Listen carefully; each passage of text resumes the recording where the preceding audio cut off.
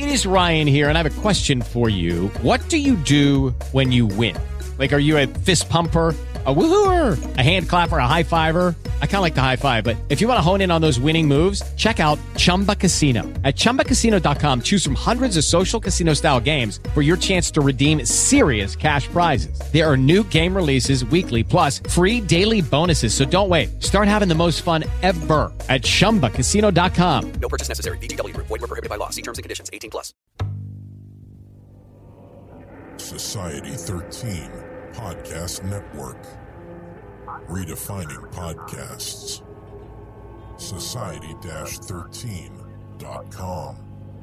I like to listen.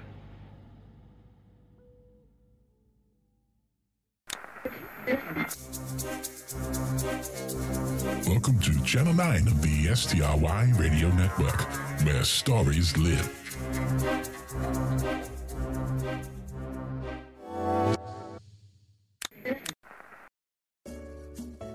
Before you listen to this podcast, be aware this show often uses very naughty language. If you don't like that, you shouldn't listen. Send your complaints to I am a whiny baby with no sense of humor at nightstory.com, or stop by the studio. I'll take you for a ride to a story of my choosing.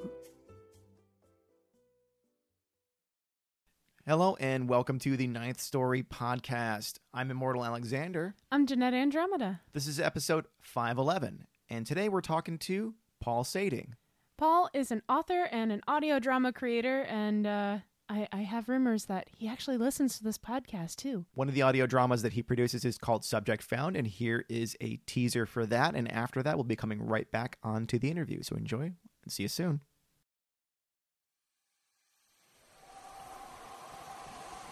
There's a monster among us. A monster that has haunted my dreams since I was 6 years old. A monster that made the Pacific Northwest its home long before Europeans found this continent.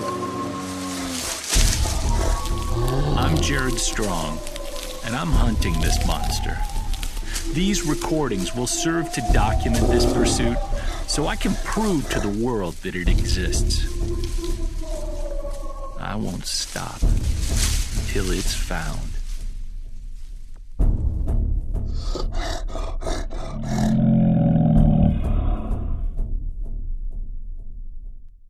We woke up Saturday morning and headed down to the lake to do some kayaking and swimming. When we came back to the campsite hours later, it was destroyed.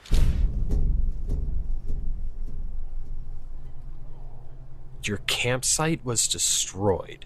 It looked like a group of drunk teens came through and tore everything up. Our coolers were thrown across the site. The fire pit looked like something had run through it, tossing ash everywhere. One of our tents had been yanked from the ground and was shredded. We tried to salvage all the food we had and set camp back up again. My father was irate. Mother asked him if we could leave, but it was getting late and he'd been up late the night before and enjoying the evening. He didn't think we could make it back safely, and he was sure it was just stupid kids, he said. Mom wasn't too happy about that. It was a long night. We were quiet all evening as we ate and tried to distract ourselves with card games. My dog, a 6-year-old collie, was being ridiculous. His name was Sam, and he just wouldn't lie down. Just kept pacing. It annoyed the hell out of me. We tried to settle in by watching the fire for hours. As a young kid, I don't remember everything, but I do remember just wanting to go to bed and get the night over. So I did, but not before my mother asked my father to keep the fire hot. They argued a bit because he didn't want to be up late, and she didn't want to be without the fire and the safety it provided. It was obvious she was scared. I didn't understand why, but I could feel it from her. She was usually so steady. I don't know how long I'd been sleeping when Sam started whining. He always slept in the tent with me. It was a 3-person tent, but with all my gear and clothes and Sam inside, it was pretty tight fit. His fidgeting bugged the hell out of me. I remember telling him to lie down, but he kept standing up and whimpering. He was looking towards the tent flap and pacing in any sliver of space he could find. It was late, though I'm not sure how late. Suddenly, Sam started losing his mind, whimpering like I was beating him. Then, all of a sudden, he laid down, his head between his paws, and got real quiet.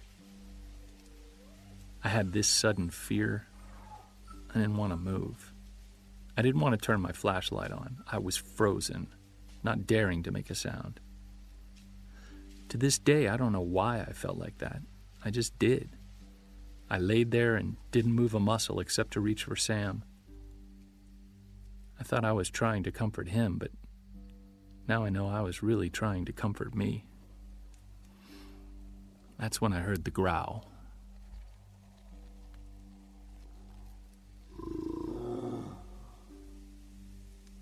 There was something outside my tent. I could hear it moving, grunting, and it tossing our stuff around. My parents unzipped their tent, the flashlight came on, and my father started yelling.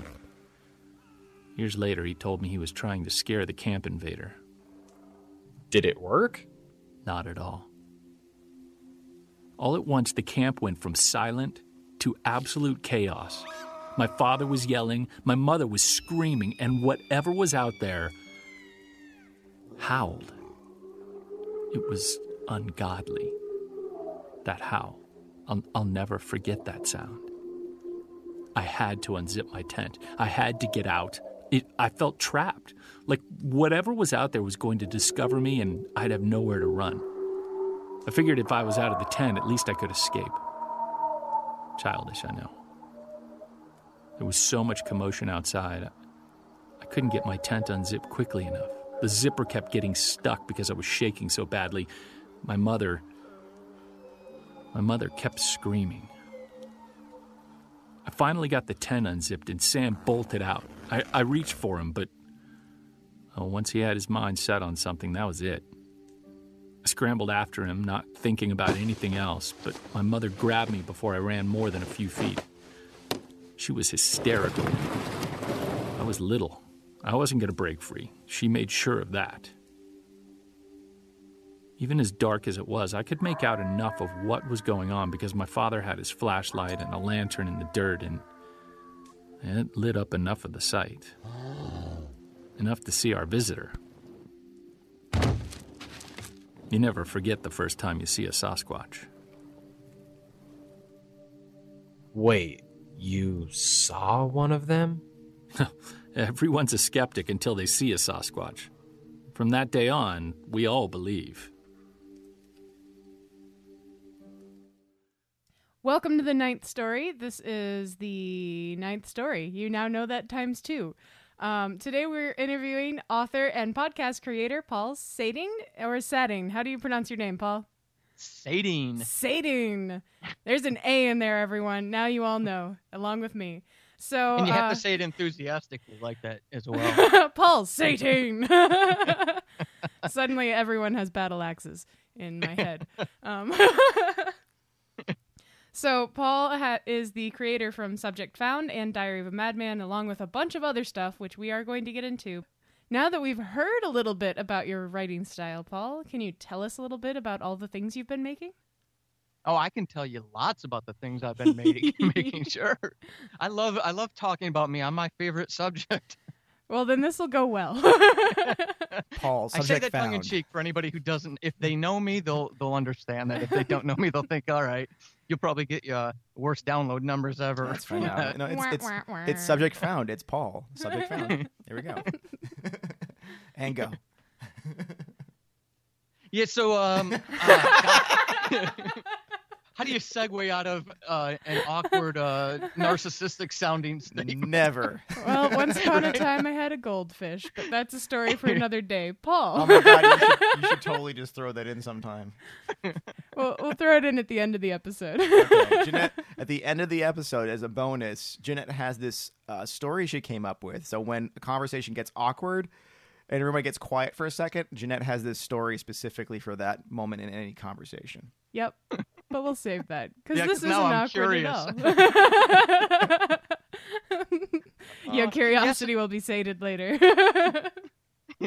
Oh, interesting wordplay. I Sated. know. Love it. Love it. So, All right. So subject found, right? Is that Yeah. what we're doing here? Yes. well, I wanted to kind of talk about all of your.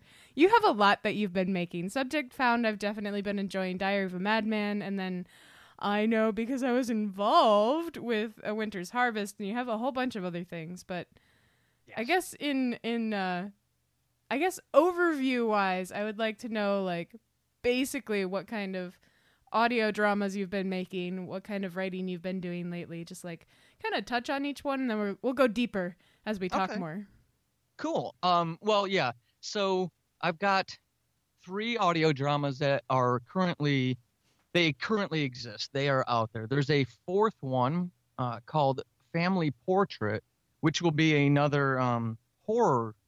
There's that weird word again. Horror Ooh. podcast audio drama, and it's really dark. It's kind of neat. I really like that one because 1, it's not my creation, and 2, I just get to do the writing and somebody else does all the heavy lifting, which is always a challenge for me in the audio drama medium, is doing all the technical production stuff. So I've got those, and then I always work on some short stories. You kind of hinted at one with A Winter's Harvest, but I do at least one a month because I want to develop as a writer, and I have found that short story writing really, really helps me tighten my prose, if you will. And one of the critiques I've always gotten with my writing is you write too much, you overwrite. And so I've taken that because I've gotten it from different people with different interests, but that's been like one of the consistents is, hey, this is really cool. Your characterization is really strong, but man, stop overwriting. Okay. So that's one of the things. So everybody wins. I've got short stories that I put out there. So people who do like my writing can enjoy those, but I get to develop as a writer, and that's something I take very seriously. I don't want to ever get comfortable with my writing, and so those things allow me to do that, is to kind of really focus on what is essential to this story right now, and stop all that superfluous stuff on the side. So I've got those. So I've got the audio dramas, the short stories, and I'm working on a novel that actually was inspired by my first audio drama, which is called Atheist Apocalypse. And it's really deviated from that storyline. But I am 60, as of this morning, 204 pages, 65,000 words into it. Nice. Yeah. I'm awesome. really falling in love with that story again. So that's really cool for me personally. Well, it can be hard when you're working on something bigger. Like I have fallen out of love of so many projects, to be able to fall back in love with it is magical. Yeah, exactly. Yeah, I like how you put that, falling out of love. It's hard to hate the thing that you used to love, even though it's just a concept or a story. It really is. Yeah, it's like, this was magical to me at one point. Why isn't the magic there anymore? Almost takes you back to high school, doesn't it? Yeah, I was thinking of that specifically. And Paul, I was actually, the short stories you're talking about are the ones on your website that have the PDF and the audio version, correct? Correct. Yes, they are. And I've got, 4 or 5 more in the queue because, like a lot of people in the audio drama community, I've got that audio drama bug. I have to work months and months ahead of schedule to get those out. I could narrate those. Some of them I will, but I don't want to do that because I really enjoy the, what do you want to call it? The expansiveness of the story through that audio drama, approach. So I don't feel like I'm being true to the story now. And it's really weird for me because I feel like I'm actually writing toward an audio drama, even for those short stories. So it's been a real weird, transcendent existential type of crisis I've been having over the past few months with this stuff. Have you collaborated on any other projects? I was looking up your name on Amazon to see if I can find any other works of yours, and I found 2 works by Casper Rigsby. Do you know anything about those, or are those something you collaborated with or helped out with? The only thing I did with those was just offer, whatever it's worth, offer my voice. I just narrated his audio books. I didn't actually collaborate on any of that wonderful. stuff. Yeah, That's cool. yeah. I wanted to. That was in between leaving, doing like talk show podcasting, and actually getting very serious about my writing again for the first time in probably at least a decade. So that was something I filled in between while I was still, trying to find myself, and wanting to, stay involved and work with other folks. But as far as collaboration, obviously, Subject Found to a certain degree is, though most of that comes in on the back end with the actors and the production. Atheist Apocalypse has been from its inception and still is as we get ready to start producing season 4. But at certain points that team has ranged from almost 20. I think we had 18 at one point, which was a lot. That's huge. Yeah, it's for me personally way too big. Now we've got about 10 or 11, but of those, only 3 people are writers. Another, a fourth person is an editor. So it's much, much more manageable than what it started out as. Yeah. So, since I, for one, am not familiar with Atheist Apocalypse, can you tell us a little bit more about that? That's another audio drama? Yeah, it's an audio drama. It's a comedy. So I don't just do, the darker things. I actually started, that was my introduction to audio drama. So anybody who has listened to Subject Found and, dug it, or even Diary of a Madman and didn't get freaked out by what they hear there. Atheist Apocalypse was actually my first, and you'll believe it because you'll go back to listen to that first ever episode, and you'll be able to tell, wow, this is this is a couple people who need to learn a few things before they do this again. But it's a comedy, a satirical comedy is what I call it, because essentially, like a lot of creatives, I get heartbroken and frustrated with the world and the ugly things that people do to each other, and I don't understand why. And one of the ways that creatives deal with that, the stress and the depression and all that stuff, is they go make something. And that's kind of what Atheist Apocalypse was born out of. Me personally, I was in a dark place, a depressed place, like months long depression type of stuff, and I needed something to deal with the anger I was feeling and the frustration and the depression, and that's what was born out of that. I was doing some serious house project, and so a lot of manual labor helped lift that kind of cloud of depression, helped see things a little easier. And then it just came to me one day, Atheist Apocalypse, as I started looking at the world, and it's dystopia and the apocalyptic type things I was seeing.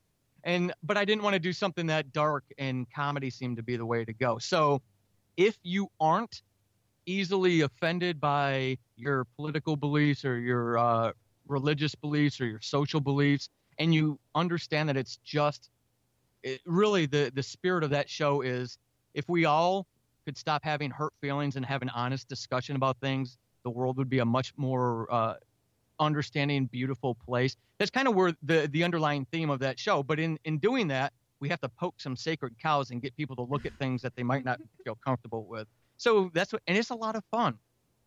Some talented people too. Gosh, I've worked with some talented people on that show. Yeah, like I really think that we as human beings use comedy to better understand things, because it's our first reaction to anything we don't understand is to poke fun of it.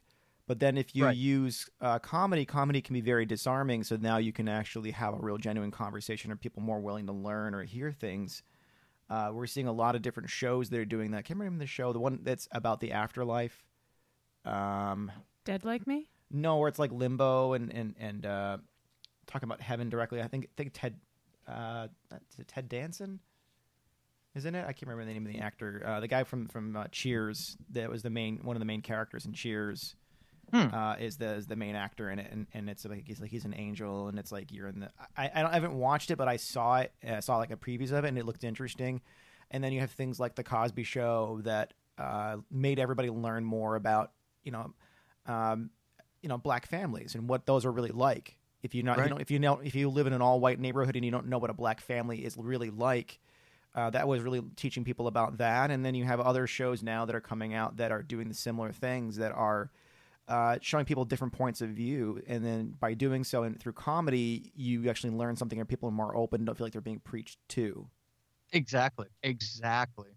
And so we don't, and kind of like what you're saying there, we want to address those important issues. Everybody who works on that show, is very much a humanist. We don't agree ideologically on politics and religion and social issues necessarily, but we can actually, like you were saying, we can be honest enough with each other where we can construct these, this show, hopefully get a lot of laughs out of it. And even if nothing else, on a subconscious level, maybe get somebody to go, I never thought of something like that, And you're also, it's actually really good that you have a bunch of different people with different points of view having that conversation, because if you're talking to a bunch of people with the same perspective as you, they're nodding their heads before you even open your mouth. Whereas if you have a bunch of people with different perspectives, you're actually learning something in that context of that conversation. Exactly. So it's a fun show. It's a rewarding show. We finished our third season at the end of December, and I needed to unplug from it because you're both Americans. You know what we were going through in that time period with the post-election type stuff. Mm-hmm. So I needed to because when you write satire, you have to be current and relevant. And man, it exhausted me, mentally exhausted me. So we took a little bit of time off to for everybody to refresh. And then we went back and re-engaged in season 4, and everything's recorded. We're at that point now where we're editing all the actor lines and, right on the cusp of starting to produce it. So it'll be out season 4 will come out in a few more months. And we're really excited. It's our biggest season, most important season ever. So, nice. Yeah. That's awesome. So I asked our Facebook group questions to ask you while we were recording today. And as you know, because I involved you in that conversation, there's one question that is very, very, very pressing. And we're going to ask questions that everybody asked. But, Paul. Yes. Asked by yourself. How did you become so incredibly awesome while maintaining your dashing appearance? Well, humility is one of my better attributes, I must say. As soon as I saw that question, I had to be snarky, and I worry sometimes. There was a time I made a comment, thankfully, to John Grills of Small Town Horror on his personal Facebook page, and I realized when I put it out about a half hour later, because I'm like a butter knife in a drawer full of steak knives. I'm not very sharp in comparison to others. And I realized, wow, that really made me sound like an asshole. I need to go apologize to John. And, in the private message, he said, oh, no, I totally got it. I totally expected that out of you. He said, but, you might want to delete the comment because others don't know you like that. I get that reaction all the time. So. So sometimes you need a delete button.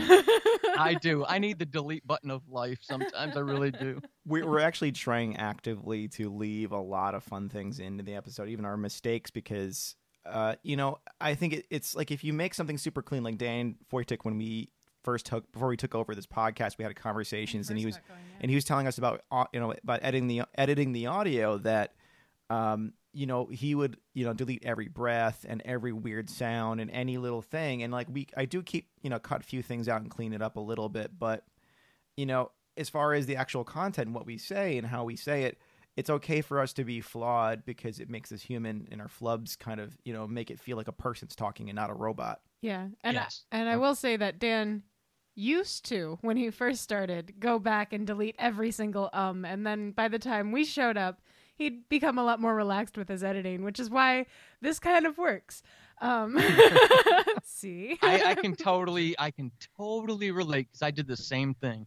Every time somebody every lip smack, drawn breath, yep, I went back, and that's back when I was using Audacity, and anybody who's ever used that knows how difficult that can be to edit.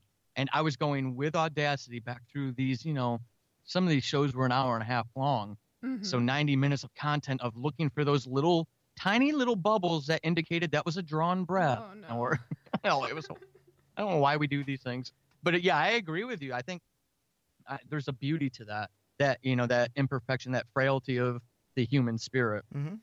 And I just personally prefer to be flawed because then no one has to think I'm perfect.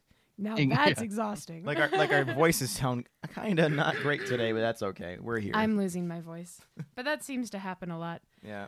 So it's spring, so I wanted to kind of go back to two things you mentioned when you were first talking. Was you were saying that you have this tendency to overwrite things. When you say overwrite, what do you mean?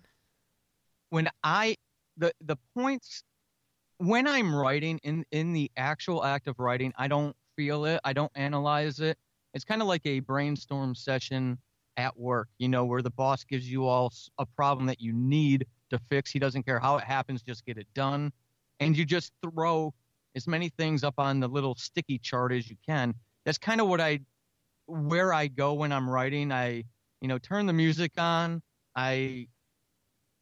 I'm into that computer screen. I'm there in that world, and it just flows. And I'm not cognizant of it when I'm writing. So when I go back to the editing or the reread portion of it, I think one of my blind spots is that I don't see it even in the edit.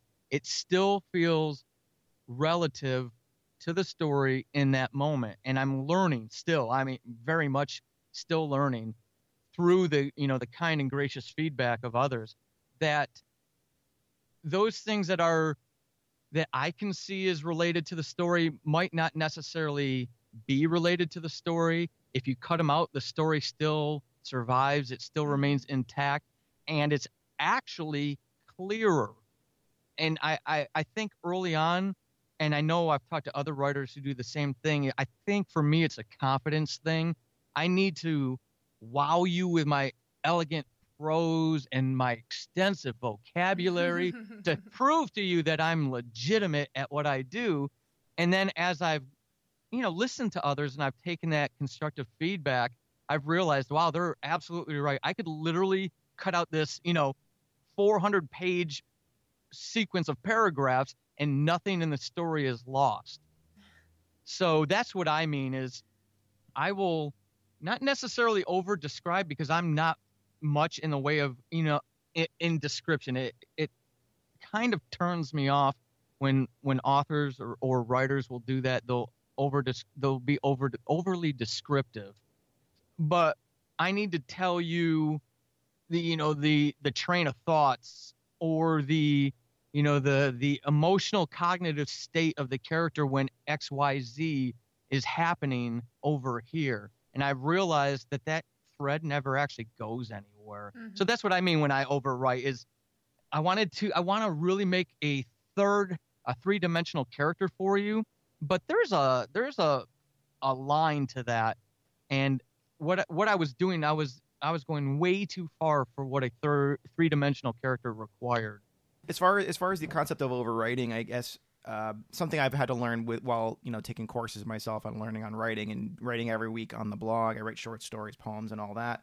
That we sometimes have to remind ourselves that the person on the other end should be an active participant, and that they're going to be filling in the gaps, whether it's in audio drama form or in written form. They're going to be actively filling in those gaps, and by doing so, they feel more connected to the piece.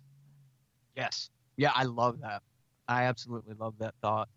And yeah, I mean, like all of us, being involved and enjoying horror, I think we know, and our readers know, when we have constructed a scene, a world, a story arc that keeps them on the edge of their imagination, and like you were saying, making them fill in those gaps, that's when it's the scariest. Mm-hmm. That's when they're on edge. That's when they feel maybe even bubbling anxiety. And we don't push them over the edge. and cause anybody trauma, but we tease them, we keep them right there on that edge because we're keeping that nice balance, like you said, in helping them, or at least giving them the platform for them. I don't want to be told what the monster looks like. I want you to give me enough about the monster where I can paint that picture, and you've got me turning on the lights in the room because I just don't feel at ease reading what you're writing. That's when you've done a good job. If you come out and you tell me, I hate that when horror writers do that. When they tell me what the monster is, I don't want to see it that clearly, because that's one of the things I get out of Diary. Diary of a Madman seems to be very polarizing. Either people really avidly love it, or they hate it. They don't want anything to do with it. And that's one of the things that I've enjoyed about that is the feedback from the folks that do love it is what about it keeps them on edge, because I use that as an experiment, as a concept show for me. I want to fill it in, and I want to play around with audio things that I find creepy, and I want to try to create those as well. And I get a lot of feedback from people that because I put those, whether it's the storyline or what I use as a soundscape, those listeners are filling in those gaps, and they're imagining what is doing that, what is making that sound, and they love it, or it's exactly the stuff that gets people to turn it off, and that's exactly where I wanted to be with that show, and I think we have a responsibility as horror writers to do that to the folks that we're victimizing. Yeah, you want to create an emotional response one way or the other, and for some people it's more extreme. There was that movie, was it Maniac, that's all in first person? They just did a remake with what's the name of the actor? Radcliffe? Not Radcliffe, the guy from Lord of the Rings that played Elijah Wood. Elijah Wood. Yeah, and all done in first person, and it's one of these things where you can't look away. You can't look away. You're always getting that perspective as if you're the person doing the act. And I just think it's a very interesting perspective. We actually had a whole episode like a week or so ago about first-person narrative and the benefits and negatives and positives of that format. Yes. Yeah, no, I'm with. I haven't seen that though. I need to check that out. It would be right in vein with Diary of a Madman. Okay. Oh, I definitely need to check that out then. I mean, for me, it's like it was difficult to watch because it's not my cup of tea typically, but I always push myself to watch and experience and read things that are not my normal type of things that I ingest as a consumer, as a consumer of media, and just to see how they, how they got there, narratively and the process, and to understand that kind of storytelling in order to, have a better grasp at how it was created in the first place. I think that's a responsible thing to do. I mean, that speaks well of you. There are a lot of folks who won't do that. And I don't know how they grow as writers when they restrict themselves like that. Slowly. You'll grow faster if you water something. Yeah, beautiful. Yep. It might even grow faster if you add something new, like fertilizer. Who knows?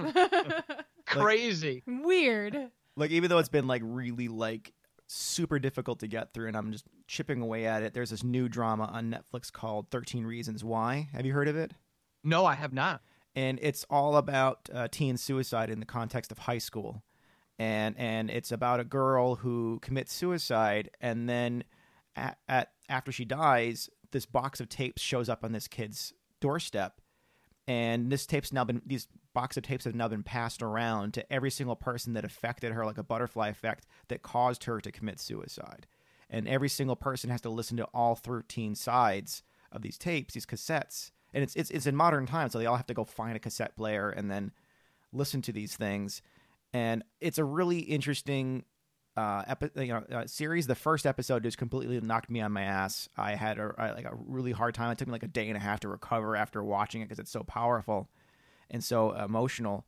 But then once I started watching it by myself, because Jeanette is having a hard time with it, I couldn't watch it. It just struck too many personal chords for me. Yeah, and we were going through our own personal things right now that are really well tied into the show. So we were just, as far as people in our lives. So it was something personal to us, but I still felt, both as a writer and as a human being that's struggling to understand things, that it's a fascinating watch for that reason. Mm-hmm. Oh, I'm gonna I'll check it out, and I appreciate the warning on it too. But I'll check that out, especially if it elicits those kind of reactions. Yeah.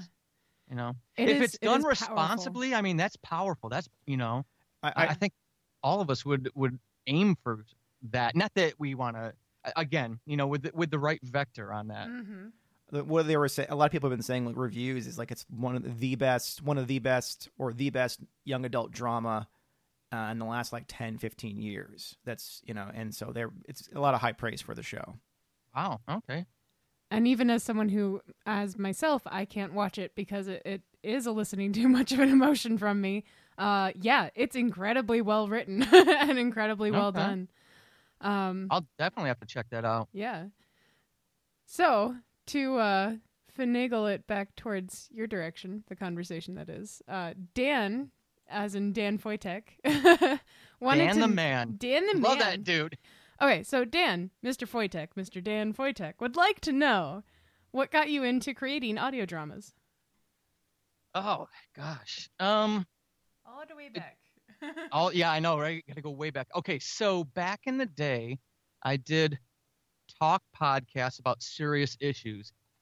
I don't go much into it because I want to leave that part of my life behind me and focus on the creative part of my life going forward, because I'm a much healthier, happier person in this element, in creating and engaging with folks like yourselves, you know, other creators, and the folks who appreciate what we do. But back then, I was doing a serious talk podcast, but I was trying to information share. I was trying to teach people foreign concepts about, you know, certain social topics, and I realized, because it wasn't originating in a Western concept, it's very difficult for people to wrap their heads around this. And if they are serious about addressing the social issues of marginalized, disempowered people, I needed to help them relate to it. So in order to do that, I can't, you know, give them the textbook reason why they should care. I need to kind of elicit emotional response and kind of westernize it. So how do I westernize it? Oh, by telling stories. So I would create skits to teach a very serious topic to an audience that was seeking very serious insight on very serious issues. And I realized I really enjoyed that part of those podcasts. Those were my most favorite times by a long shot. So I started getting a lot of compliments on it and a lot of feedback. And then one person said, "Hey, do you ever listen to," I don't remember the phrase, what they used to describe audio drama. And I said, "No, I don't even know what that is."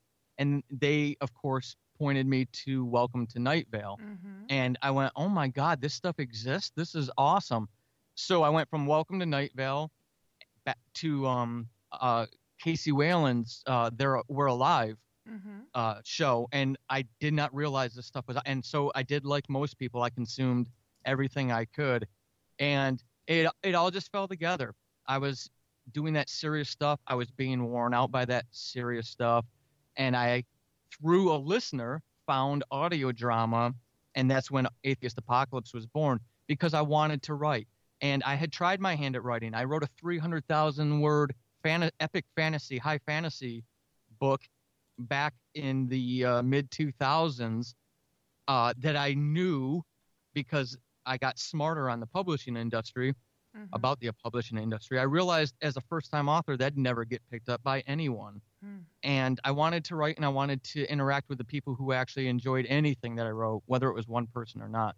So that's why audio drama, because I wanted to create again. I wanted to be happy creating, and I wanted to see if there was anybody who cared to listen to anything I wrote. And the traditional publishing route was not feasible, and arguably is even less feasible nowadays. And I was ignorant about self-publishing options, not necessarily that it was there, but how feasible it is to become self-published.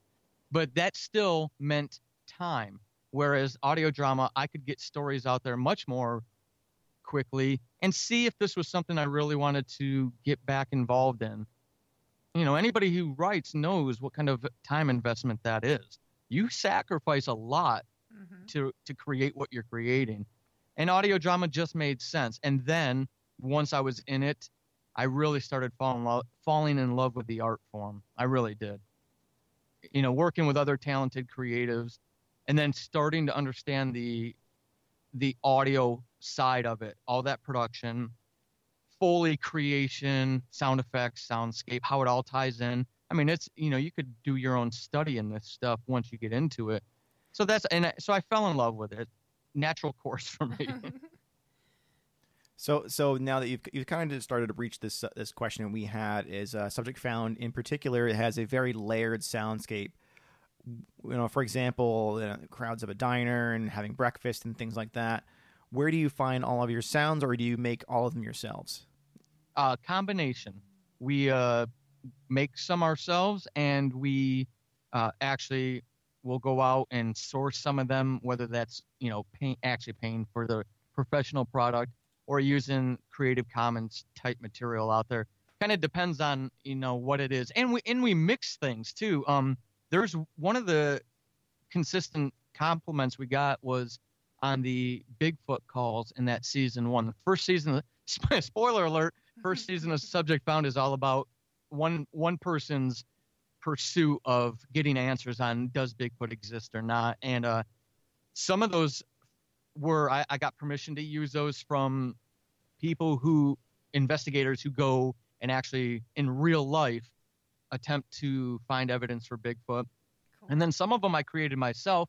One that elicited a lot of compliments is a Creative Commons sound effect for a cow. Huh. I played around with it for, a half an hour one day, seeing what I could do. And I was like, oh, hey, wait, I tripped across it, and it sounded like a lot of the things that I found on the internet that were, purportedly sounds of Bigfoot calls out in the wilderness. So, yeah. So one of them's a cow. Well, we use it a couple different times, but you're listening to a cow when you hear Bigfoot. That's amazing. The mystery is solved. Bigfoot is a cow. It's a cow. A really big, angry cow. And I can't remember what they used for the sound of the T-Rex in Jurassic Park. It was some other animal.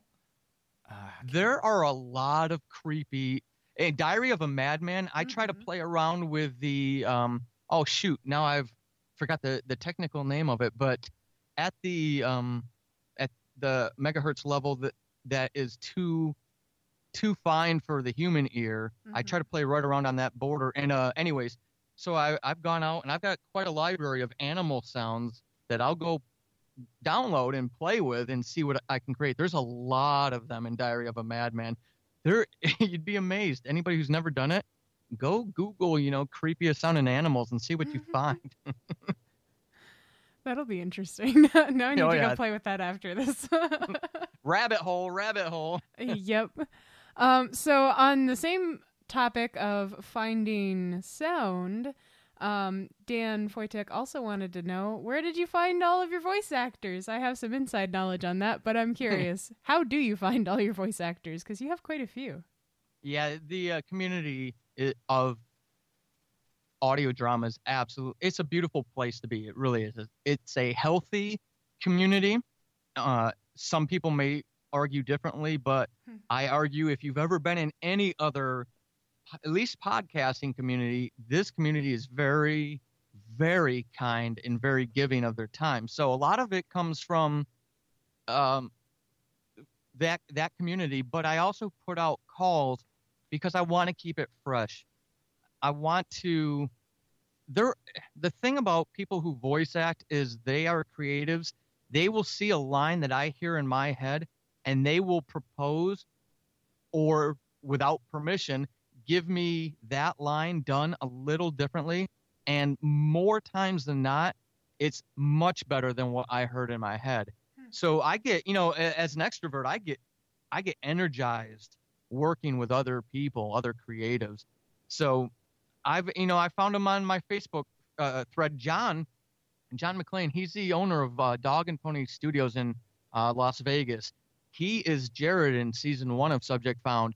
He is a networking person on my Facebook page. He was. Let me correct that, John, before I hurt your feelings. He was just a networking person. I saw that he was professionally, for a living, he works in sound design, sound engineering, things like that. And he was aspiring to do some other stuff. And I put the call out on my personal Facebook page as well. And I said, hey, if you've ever thought of doing something like this, now I realize that may scare some people because they would be overwhelmed with responses. I'm pretty high energy, so I can deal with a heavy workload like that. And I'm glad I did, because the minute I heard his audition for Jared Strong, I knew that was the guy. That was the voice I heard in my head when I was writing it. And, I've done things like Reddit before and Facebook groups, Twitter. I've used Twitter and asked people to, retweet that or send to their folks in their circles. There are tens of thousands of people looking to get into voice acting, and they don't know how. So the more approachable you are and the wider you cast your net, you'll be amazed what you have out there. And if you handle relationships on a professional level, the opportunities. I mean, Jeanette. I got to work with you because of Dan. Dan, I said, man, I'm really struggling for this. I had someone local try it. I couldn't do anything with her sound, and I was in a pinch.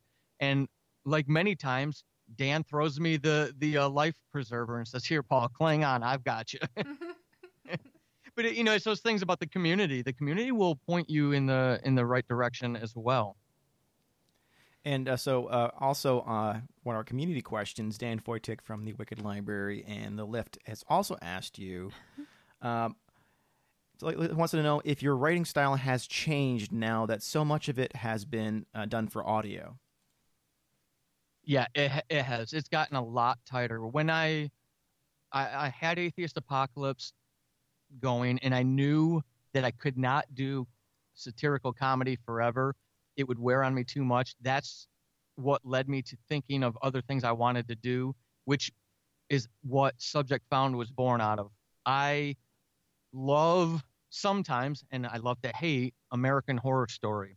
Some seasons are absolutely masterpieces, and some seasons I don't know what they were thinking, but I love that structure that they do. And I thought, I don't think anyone in audio drama is doing that, where they will have a consistent writing team and a majority of their actor cast is consistent, but they intentionally freshen up the actor cast and the story under the same umbrella every single season, like American Horror Story does for television. And that's why Subject Found was born, was because I wanted to do that. And I'm a geek about legend and lore. I'm just fascinated by it. And those ideas you guys probably know how it goes when you have that epiphany, when you have that moment of clarity and everything just falls together. That's how that show was born. It took 3 seconds. I realized what I wanted to do and how it was going to be done. And I just started throwing ideas down on scrap paper to wear that out. So having Atheist Apocalypse, bearing Subject Found because I wanted to get into paranormal and horror and thrillers, and realizing I wanted to play around more with my storytelling with a character that's been in my head for 20 years, which is what you got with Diary of a Madman. I realized I had to shelve this novel I was working on so I could write Atheist Apocalypse. I do about 80%, 85% of the writing for that show, all of Subject Found, all of Diary. I needed to get those two projects going because I realized Atheist Apocalypse wouldn't be around forever. And that meant that I had to put that book on the shelf. After the first season of my apologies. After season 3 of Atheist Apocalypse, I got season 4 knocked out. While season 1 of Subject Found was going on air, I was already finishing up season 2 of it and writing season 1 of Diary of a Madman. And then once those were out there and I got ahead on Subject Found, I got ahead on the next season of Diary of a Madman, I finally realized man, I've got time to get back to my book because it has been calling to me. Paul, you must come back. Please finish this story. Never mind the fact that my wife has told me the same thing, that she needs me to finish it because she wants to see how it ends. I realized, because you got to anchor yourself again in the story. I had to go back to page 1 and start reading it again. And it was about 35,000 words at that time. I realized, oh my God, that's where I was telling you guys about the overwriting. People had been telling me about overwriting. And when I went back to look at that book again for the first time in over a half a year, I realized, wow, there's a lot of stuff I can cut out of this. So it has changed. I've gotten tighter. I've stopped worrying about necessarily using adjectives that are superfluous.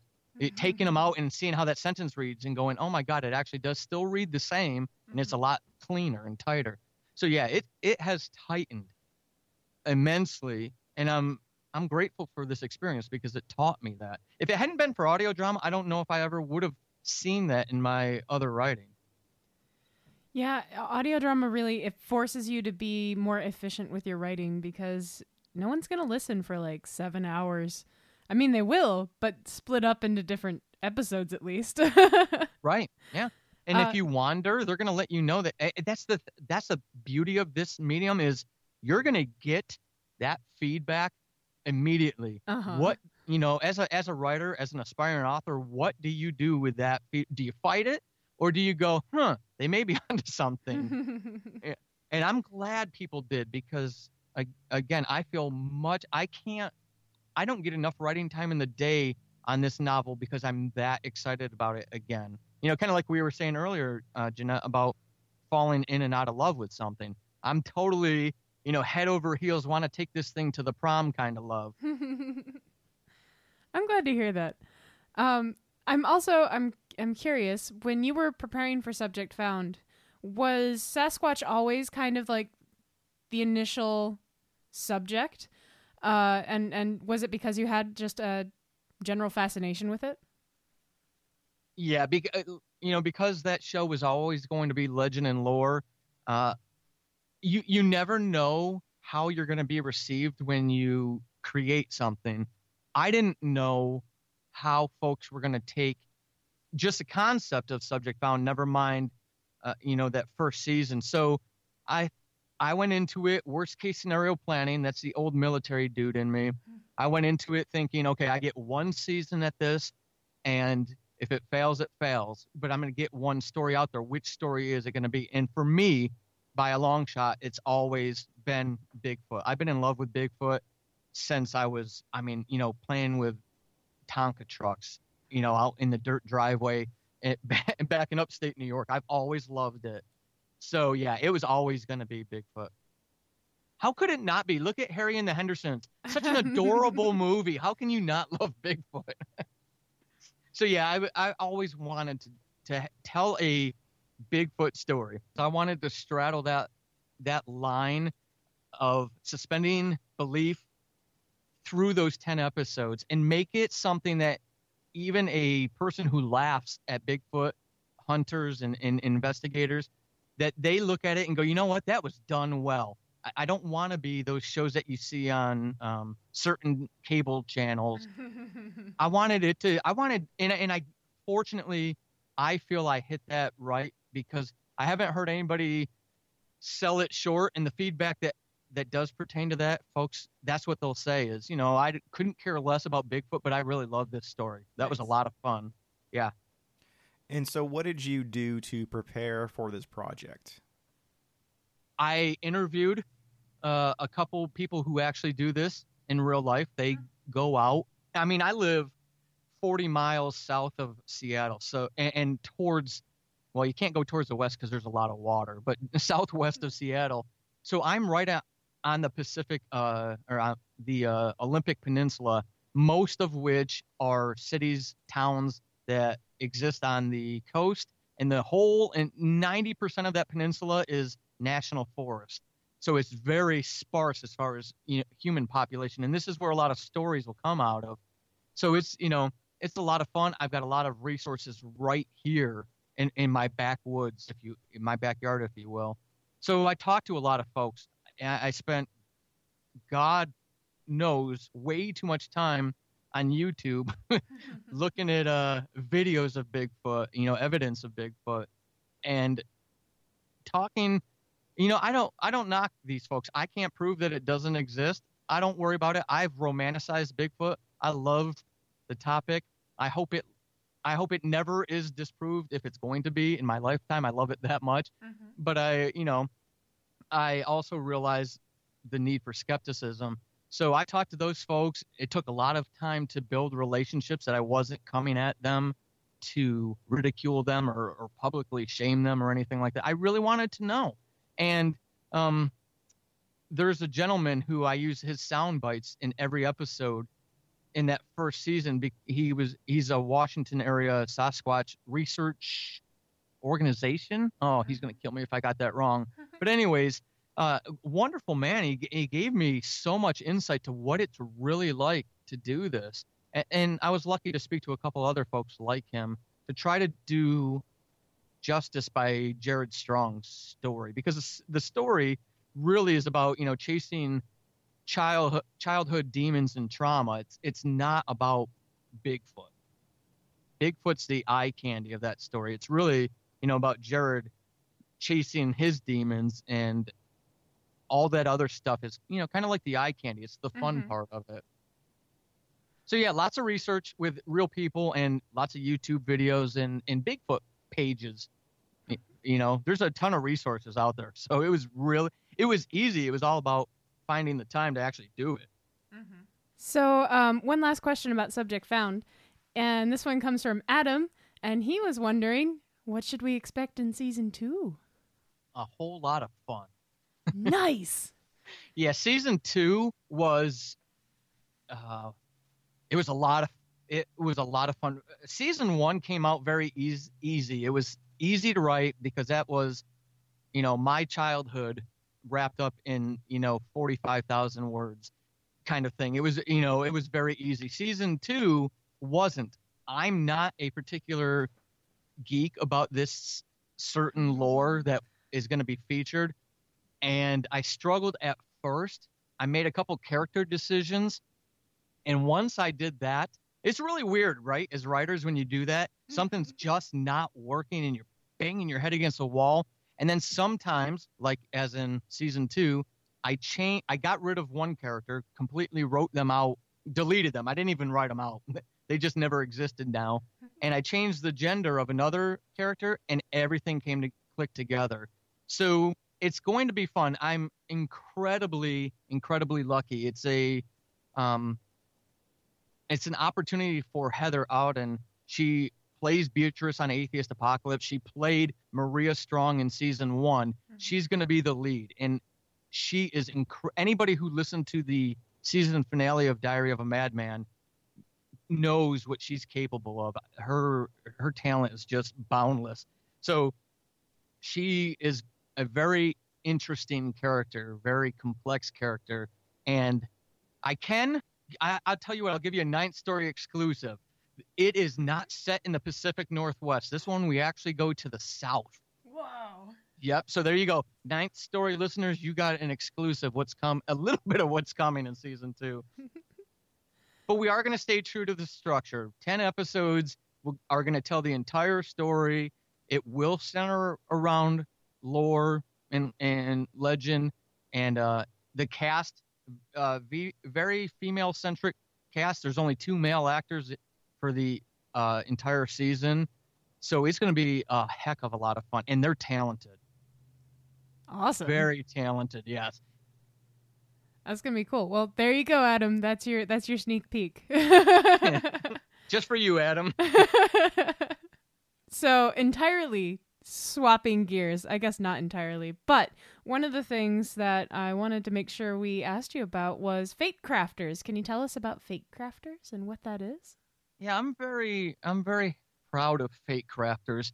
Fate Crafters is a network of audio dramas, but it's different. This doesn't come at folks, with a whole lot of money of some kind of big company behind it where we can pop up on the front banner of iTunes and #1 rank without even having an episode out, right? But that's the reality of audio drama. As it gets more popular, of course, more money is going to come into it. And that's not necessarily a good thing, especially from an independent creator's perspective. I'm very much a forward thinker. It's part of, again, my military training. I'm not planning for today. I'm already looking 5 years down the road. That's just the nature of who I am. And I have seen this coming for at least a year. I've been actually worried about it. What happens when? Do all of us disappear? Does audio drama become the new self-publishing where there's 10,000 books released every day and you can't tell the crap from the good ones, and the good authors that just could never catch the eye of an agent or whatever it may be, they get lost in that noise? I worry about those things. So I started Fate Crafters, and it was a lot to get going initially, and it kind of just faded into the background until one day I was sitting in a local pub writing some episodes of Diary of a Madman, because that's where he's at his best, is when he's eating chicken wings and drinking dark beer. And Austin Beach from Audio Oblivious messaged me, and he said, "Hey, what do you think about starting a network?" and et cetera, et cetera. And I said, "Well, I already have Fate Crafters. It's pretty much dead in the water. What do you think about relaunching it? Here's some conditions that I would need from you if we're going to do this, because I don't want to become an administrator. I don't want to run a business. I want to create. I've already done that in my professional life. I want to create." And he was totally on board. So it was officially born again, and we went out and we reached out to a number of audio dramas and said, "Hey, this is what we're thinking. Would you like to join us?" And they did, and it's been going gangbusters. All signs are green. I am so overwhelmed by the response of the audio drama community because of it. We've got, and if I forget somebody, please, I totally apologize, but we've got my 3 shows. We've got Audio Oblivious and all the cool stuff that they do. We've got The Tunnels. My favorite Private Eye show, Rex Riveter, joined us, and that was a dream for me. I don't like noir. I don't like 1940s, 50s, 60s era stories, but I love that show. There's something about the way they tell it and they produce it that I fell in love with it from the first time I heard it. So they joined. Spines joined us. Pulpery Theater joined us. I'm going to forget somebody. I know it. But we started, it's a co-op. The thing that makes Fate Crafters different than every other network out there is we don't have the money to push you. We don't have the connections to call somebody at iTunes and say, "Hey, we've got this new thing coming. Put us #1 on your charts." We're totally grassroots. We are your local, co-op farmers market. We all pitch in together. There is no money changing hands. We just help each other. And through that, we've been able to expand. Lake Clarity has recently joined us. Oh, White Noise. I knew I was forgetting somebody. I'm sorry, Dohai. So White Noise is also a founding member. So Lake Clarity joined us. Darker Projects, a long-standing audio drama, just joined us this week. And we've got another one that we're currently taking a vote on. I wish I could give you information. It's a very big horror podcast, but they'll be joining us. With the way it's looking, they're going to win in a landslide, so they'll be joining us very soon too. The neat thing about it is, again, we're all just helping each other. We're spreading the word on our shows about each other's shows. We make sure we trumpet each other on Audio Drama Sunday, or, whenever one of our fans is going, "Hey, I would like to hear something like your show, but you're in your off season." We can go, "Hey, did you know this thing is over there?" As far as I know, it's the only purely co-op, non-monetary audio drama network out there. And there's a lot of interest in it, so much so that I can't keep up with the folks who are going, "Hey, how do I get in on Fate Crafters?" Nice. So if your listeners are interested and they want to support the little people and find new audio drama, new storytellers, all they have to do is go to fatecrafters.net, not fatecrafters.net, and all of our shows are listed out there, so they could find everybody. A bunch of good people, just absolutely wonderful people. Oh, Drift and Ramble. I knew I was going to forget somebody else. They are also a founding member of the network. Sorry, everyone. I told you I'd forget. And Paul, so we see on your site that you're using Patreon to help support your projects. What has been working for you in regards to that, and how are you utilizing Patreon? I'm going to be completely candid with everybody who wants to be a creative, wants to leverage Patreon, and doesn't know what to do with their own Patreon should they get to that point. I've been using it since its inception because, again, I've been podcasting since 2011. So I was there long before Patreon was. And when it came around, I loved it and jumped right on board. What I have found and what's always rang true to me is that the people who can and want to support you are going to, no matter what you build for your rewards, no matter what you tease them with, they're going to support you. Having said that, you can fine-tune it for the people who are. So what I mean by that is I have found it doesn't matter what your rewards are. You could hand out Corvettes. If someone doesn't want to support you, they're not going to. But if they do want to support you, they will. Even if it's $1 a month, they will support you. And then when you fine-tune it is where you can encourage those other extra layered additional donations, if you want to say it like that. I really have stripped mine down. I think the key is, as creatives, we need to make sure that our creative energy is protected at all costs. And if you build a Patreon that exhausts you because you've got to do this thing, then this thing, now you got to host a hangout on Google, on YouTube, and that sucks the energy, or more importantly, sucks the writing time out of you. You're really doing a disservice to yourself unless you're one of the exceptions, for just what amounts to a couple dollars. And, is it really worth it? So what I have found is that's where my short stories have really helped me as a writer, but also given those bonuses to my patrons. Both Subject Found and Diary of a Madman ended in March of 2017. Both of them are already in the recording process. The next step is the production of the shows. So we're not close to launching, but we're not forever away either. But in the meantime, I'm giving my patrons at different levels access to these new, fresh, standalone stories.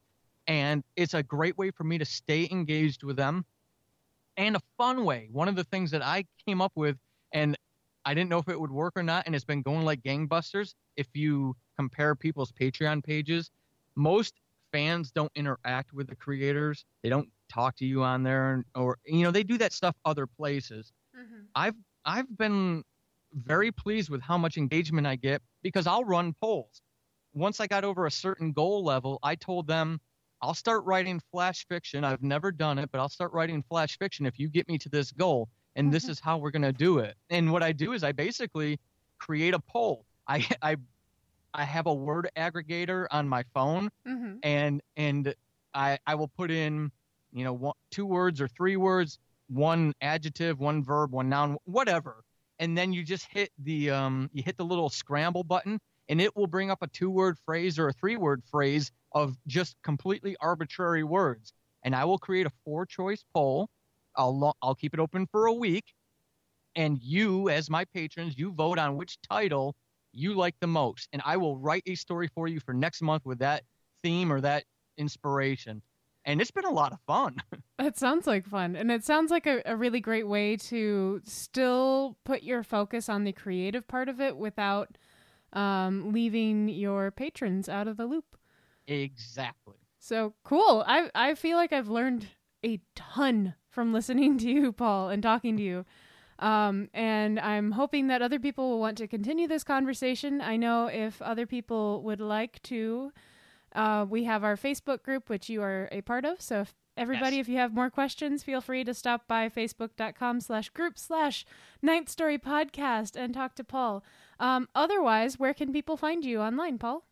the nice thing that I've done in the off season, it affords me time to work on a website. I launched my own website finally. Yay! All they have to do is just go over to paulsading.com and they will find everything about me over there, including, once we're done here, I will be putting the link to this on that page so other folks who don't know about Ninth Story will be able to find you all through that page. Yeah, so if they just go over there, they'll find probably more information than they care to about me. Thank you so much, Paul. That's awesome. Yeah, that is awesome. Thank you. Oh, of course, definitely. And like I said, that's the beauty of this community is I feel we set the standard for taking care of each other and not doing that competitive bull crap. So I love being able to help other folks out. I do too, because really in this environment, by being competitive, you're losing out. You're like, I don't want to associate with them, but they have an audience who likes the stuff that you do. So and you're also kind of creating you're also kind of creating in a vacuum at that point too. Yeah. Yes. Yep. Exactly. And we were all really good at that before, so why continue? I mean, our cats run from the vacuum, so they're not good at creating in a vacuum.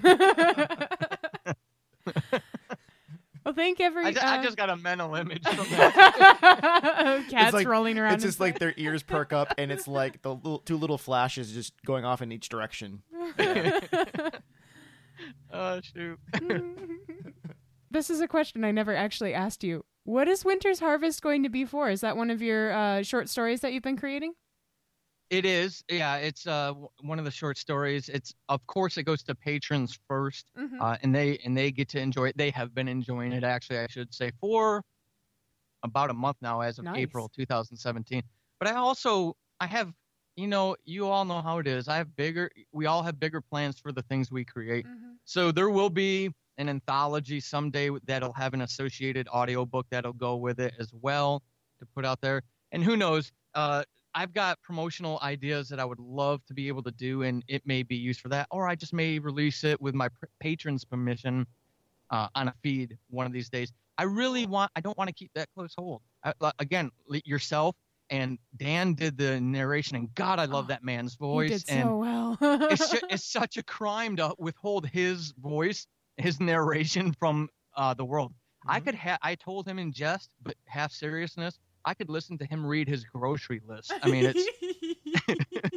Yeah, actually, it would be fascinating. Just like, go for it, Dan. Tell me about those tomatoes. I liked your input about the Patreon, too, because, like, I have been toying with making a Patreon, but there's so many... Like, I follow a lot of artists, just mostly to study what they're putting out. Oh, yeah, definitely. And there's so many that just do so much. I'm like, that has to be your full-time job. And you're only making $132 a month, but you're doing so many things for your Patreon. That's like what, with you, I mean, Alexander, I don't know all of your skill sets, but Jeanette, I mean, you do visual arts as well. Yeah. I mean, even just to drive engagement and to tease those things, if you were, I don't know, I cannot draw, but if you're 30% of the way through outlining something, just putting that up there, it drives people. If you do a per month thing, I think you all would find success with that, because there's so many things that skill sets you could leverage to drive that engagement. And people just, if they like you, they're gonna geek out about that stuff. And I think that's the only thing that we have going for us, because we do so many things, is what I'm trying to say, rather than like playing myself down. But yes, I keep looking at all of the things that we do and going, how do I focus any of this? There's so many interests and so many skill sets beyond just like, hey, this is what I do. All of the things. So one of the things that I don't have time to edit, maybe Alex, you can do it for me someday, but for the Wicked Library, I do the interviews for that. And then there's tons of stuff where I'm just talking to the people after we're, quote, done recording, where we just go off on these wonderful tangents. And it's like a good hour after the actual interview that we've continued conversation. So for those ones where I just ramble, I kind of want to cut those together as like Patreon rewards for the Wicked Library specifically, or post those on Horror. I don't know. I haven't decided what to do with them yet, But yeah, there's also long, ridiculous, decaffeinated things of me talking to myself during audio checks where I'm just like, oh, like the goldfish story. Oh my God. Hey! Yeah, that's right. We tied back into it. So, this is a story that I would bring up during awkward conversations. Like, there. Hopefully, he'll never hear this podcast. But there is this one person who I do actually have to tell this story because the depth of how awkward this situation was is very important to the birth of the goldfish story. Oh So, my God. back in college, I was part of the scenic paint crew, and in because I would just paint the sets with everybody. So there was like a team of a bunch of us. There's one guy, and then the professor was also a man, and then the rest of us were women. Now, this one guy dated all of the women except for me at some point or another. And he made just some really off-colored comment about somebody else that really, really, really did not sit well with any of these 3 ex-girlfriends who were around him.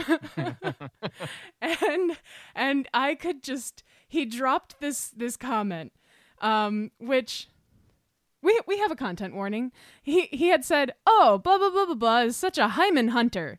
Whoa. Like, just to show you how bad that was. And then these girls are all just looking at him like, "Urgh," like they are going to kill him with the backside of their paintbrushes right now.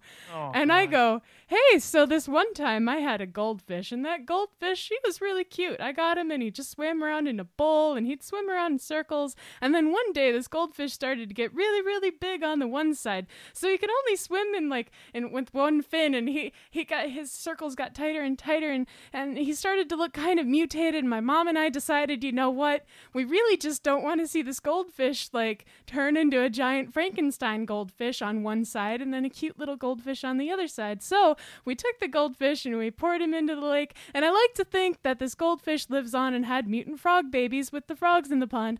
And that's the awkward goldfish story.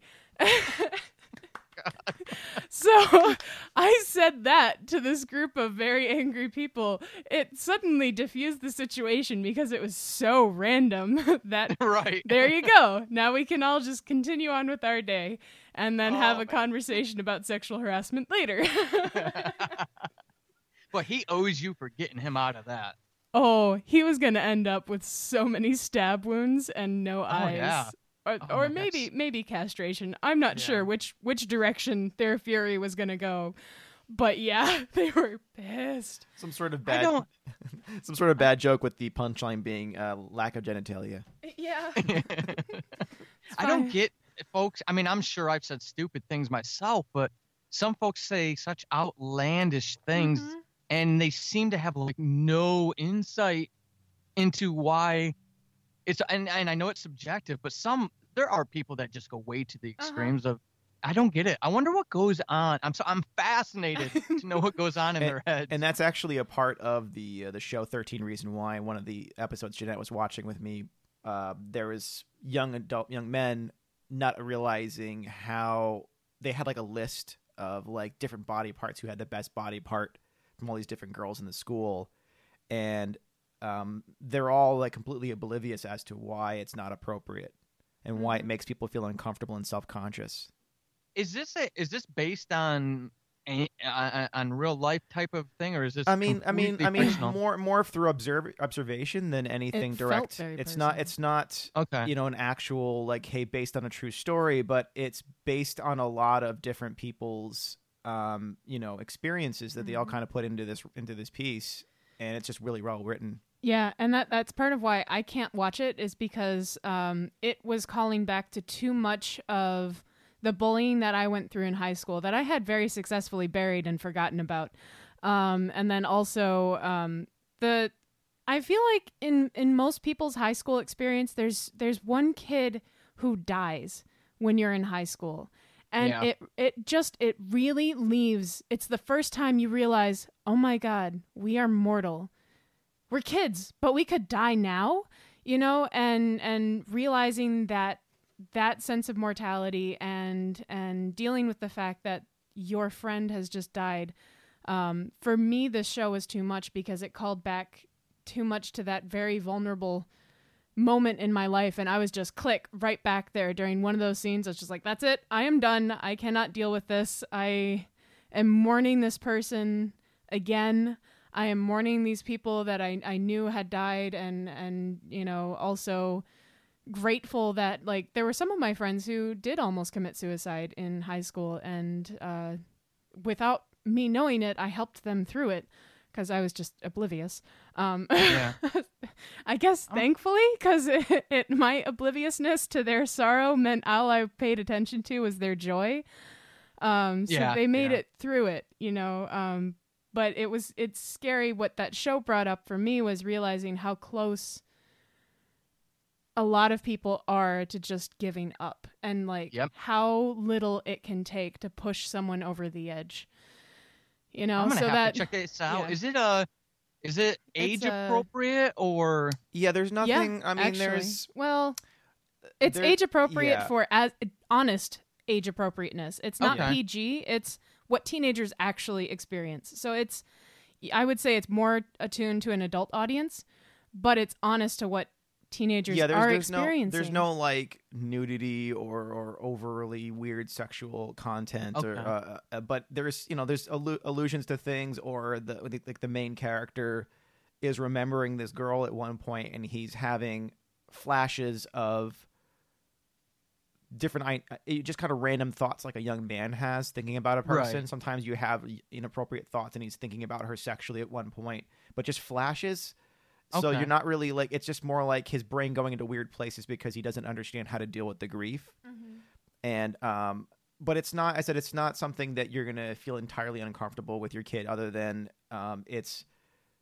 it's definitely something it's educational and helps people understand people a lot better. I mean, for our audiences, and I'm just going to say this because I think it's appropriate for us to kind of talk about this, is that, only a few days ago, a friend of ours, a close friend of me and Jeanette's, passed away. He took his life.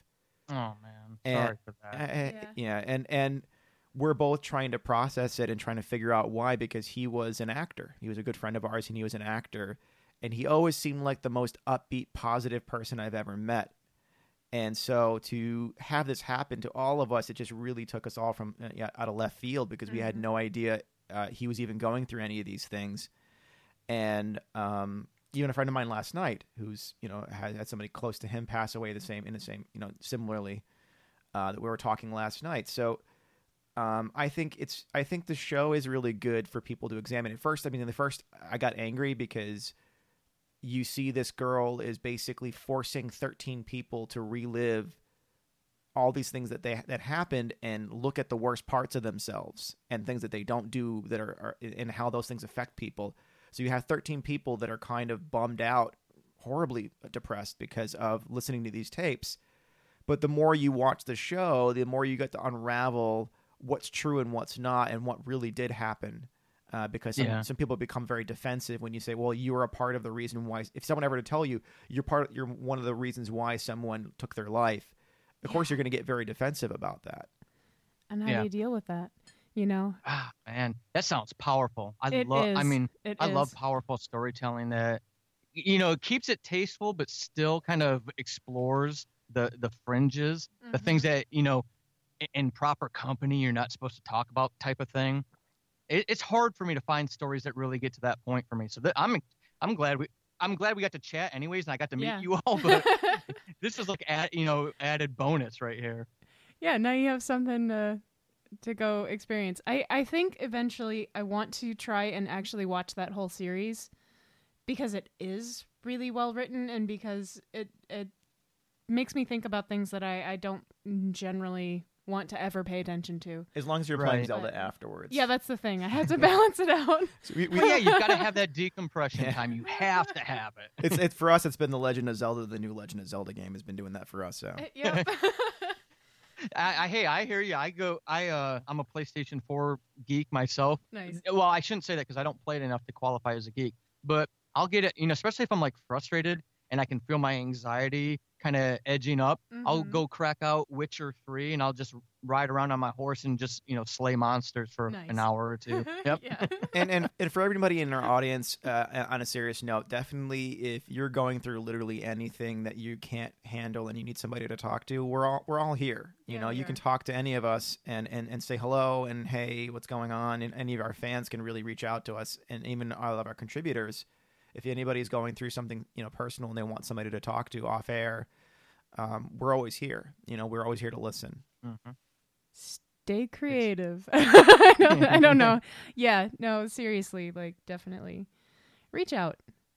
You're not alone. I don't know anybody. I really honestly don't know anybody in the audio drama community that isn't approachable. I mean, there's a lot of incredibly busy folks, and it may take 3, 4, 5 days to get back to someone, but I don't know anybody in this community that wouldn't do just like you're saying, Alexander. If you get that message, they're gonna reach out. Yeah. Because we all realize, like, how desperately disconnected we've been. It can be really hard to find, like, in your actual own neighborhood, people that you really connect with.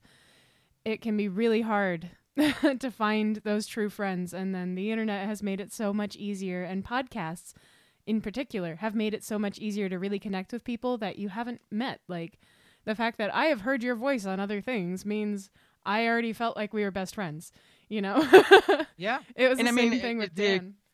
I think with us, I don't know a creator who doesn't, this stuff isn't born out of the lap of luxury and comfort. This stuff comes from dark things that we struggle with. I mean, the story I wrote for The Lift, I mean, it wasn't 100% accurate reflection of my life, but it's grounded in things that I have struggled with as my kids have gotten older. And that's where that story came from. It didn't come from, a picnic in the park where we were throwing the Frisbee back and forth to each other. Again, thank you so much, Paul, for coming onto the podcast with us and talking to us. And thank all of you who sent in your questions on the Facebook group, facebook.com/groups/Ninth Story Podcast. If you want to join the conversation before the conversation happens, you can do it there. We're going to try and introduce our authors earlier so that you guys actually have a chance to ask questions. And while we're on the subject of thank yous, thank you so much to our sponsor, Rode Microphones. You can find out more about them and all of their wonderful products over on their website, Rode.com. That's RODE.com. If you guys need more loveliness from us, you can find all sorts of it on HorrorMade.com, including artwork by me and poetry and stories by Immortal Alexander over here. And if you want to talk to us, you can find us both at Ninth Story Podcast on Twitter. That is the easiest way to get a hold of us. There you go. That's all we ask. We love you. Stay creative, my friends. No question of the week? Question of the week. If you had to live under a rock, what would you wear? That's a terrible question of the week. Think Patrick from SpongeBob. That's actually what I was thinking. I'd just wear Patrick's outfit. Was it yellow boxers? What does he wear? Green boxers. Green boxers. All right. You guys can correct us if we're wrong. Or do so on Twitter. Or maybe. No. Here's a better one. If you were a tree, what kind of tree would you be? I would be a tree.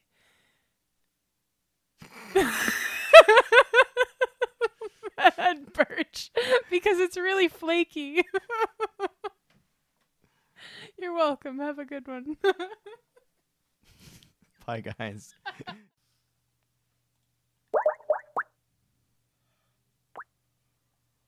Hello, welcome to Skype call testing service. After the beep, please record a message. Afterwards, your message will be played back to you. There was a time, I don't know when. When was it? About 9:45. There was a time, I don't know when. When was it? If you are able to hear your own voice, then you have configured Skype All correctly. done. Hello, it is Ryan, and I was on a flight the other day playing one of my favorite social spin slot games on ChumbaCasino.com. I looked over at the person sitting next to me, and you know what they were doing?